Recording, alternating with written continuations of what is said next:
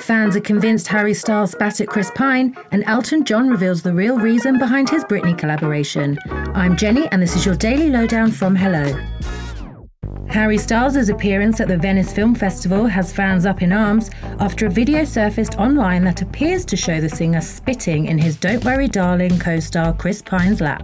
Harry can be seen approaching his chair next to Chris when the incident allegedly happened. Chris then looks down at his leg while shaking his head and smiling in disbelief as Harry takes his seat next to him. Many fans are convinced that Harry spat something into Chris's lap, while others say the Star Trek star was just fiddling with his sunglasses, which were placed between his legs. Eurovision 2022 runner-up Sam Ryder has become used to playing massive stadiums, but on September 26 he will dial it back for an intimate gig at London's Lafayette in aid of War Child for National Album Day. Sam, whose debut studio album There's Nothing But Spaceman will be released on November 18th, and he will play to a small crowd to raise funds for the non-profit that supports children affected by conflict.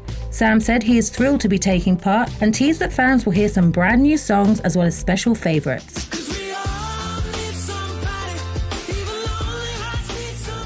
The show comes ahead of National Album Day on October 15th. Elton John has revealed the real reason he collaborated with Britney Spears on their #1 hit Hold Me Closer, his husband David Furnish. He told me, he said, listen, why don't we do it with Britney? And I went, wow, that's out of left field. And I thought, what a brilliant idea. Speaking to Amanda Holden and Jamie Theakston on Tuesday's Heart Breakfast, Elton said that David suggested the duet would help boost Britney's confidence. Elton agreed and said that he was happy to get Britney back to what she's famous for, being a singer and an artist. Aerosmith have performed their first gig following frontman Steven Tyler's latest stint in rehab. None of us have been on stage for 2.5 years. So thank you so much for coming out tonight. The Dream On hitmakers took to the stage at Main Savings Amphitheatre on Sunday for a 19-song set, which included hits Walk This Way, I Don't Want to Miss a Thing, and Love in an Elevator.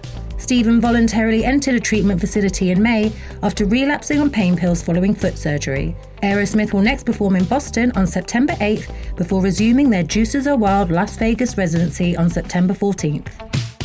And the Duke of Cambridge has released a heartbreaking message on behalf of himself and his wife Kate in the wake of the stabbings in Canada. On Sunday, 2 brothers went on a mass knife attack that left 10 people dead and 18 injured in the province of Saskatchewan. In a statement, Prince William described the killings as truly heartbreaking before sending prayers to the victims and all those who have lost loved ones. And that's your Daily Lowdown from Hello. Check out our social media channels and hellomagazine.com for more news and updates from your favourite celebrities.